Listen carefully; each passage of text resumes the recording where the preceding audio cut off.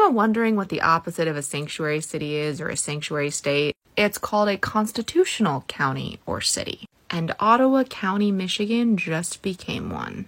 And it's just another reminder why voting in every single election matters, no matter how local, and the impact something largely symbolic can make. Ottawa County is now a constitutional county. The new designation was approved Tuesday, May 23rd by a 9-1 vote of the Ottawa County Board of Commissioners. Commissioner Doug Zylstra was the sole no vote. Commissioner Roger Bergman was absent. The board heard a little more than 5 hours of public comment prior to the vote, with the majority of the 102 residents who spoke being opposed to the constitutional county resolution. The passage of the resolution, however, was met with resounding applause. While the resolution is largely symbolic, the board is now resolved to not use any funds or resources on enforcing any law or rule that restricts the rights of any law-abiding citizen affirmed by the United States Constitution or aid any state or federal agency infringing on restricting those rights. I will say that on our side, we call this a sanctuary city. So they use constitutional, we use sanctuary. But at least in San Antonio, I don't think they were planning on calling it anything. The resolution doesn't outline what constitutes infringement or restriction of constitutional rights. It also doesn't point to any specific rules or laws, proposed or otherwise, that the county will no longer use funds or other resources to enforce. As we wrote in this resolution, to declare Ottawa County to be a constitutional county, we recognize the need to protect not only Second Amendment rights, but all constitutional rights, said Ottawa County co-chair Sylvia Rodea, who introduced the resolution. We wish to highlight freedoms and constitutional rights which have been violated over the past few years, as well as those currently at risk due to societal political pressures. Rhoda went on to talk about the county's former Diversity, Equity, and Inclusion office that she said required, quote, affirmation of a value system that conflicted with her religious freedom. The new Further Right board, which was seated in January, dismantled that office. She also talked about COVID-19 pandemic and the due process, parental rights, and individual freedoms that were repeatedly violated in the county and the state.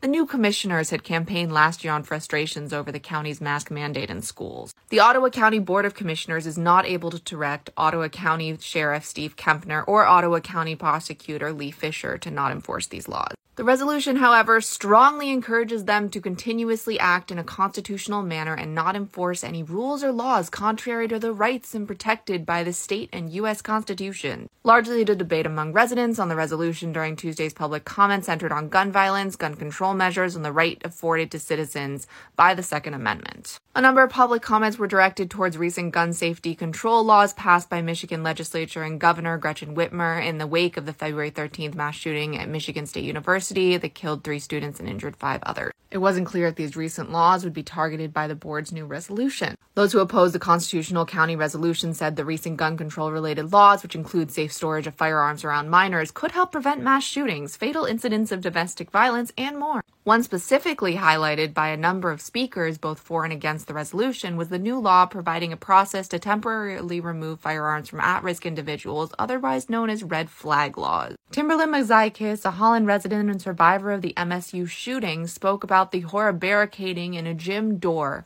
that night and fearing she would die. She said these recently passed laws are constitutional and will save lives. Ottawa County will be and always has been my home. Over the last 2 years, I have found a second home at Michigan State, Mazaikis said.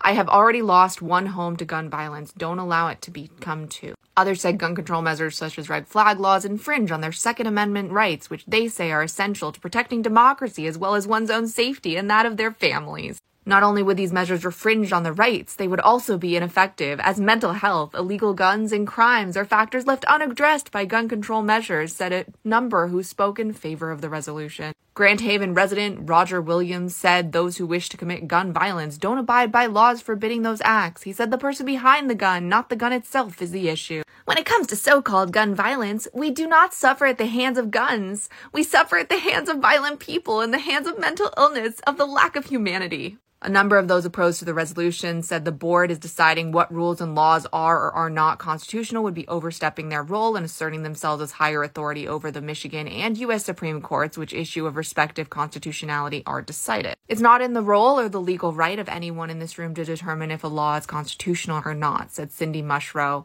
a Spring Lake Township resident. The Constitution you swore to uphold leaves that to the Supreme Courts of Michigan and the U.S. The best case scenario, this resolution is political grandstanding waste of time. At worst case scenario, someone gets killed because reasonable gun laws will not enforced, and Ottawa County and our sheriff will likely be liable. The resolution specifically names constitutional protections around freedom of speech, religion, and assembly, the right to keep and bear arms, and the right to due process as ones the board resolved to protect for Ottawa County residents. The right to due process also protects parental rights, including the ability to direct the upbringing and education of their children, and the rights to make medical decisions on their children's behalf, the resolution states, unless that child is queer, obviously. The resolution requests the state legislature and U.S. Congress and other state and federal agencies not pass laws or rules that infringe or may infringe on citizens' constitutional rights. And a copy of the resolution is now required to be placed on the wall in the board's meeting room as a promise to the people of Ottawa County and as a permanent reminder to elected officials and county employees that the constitutional rights of people of Ottawa County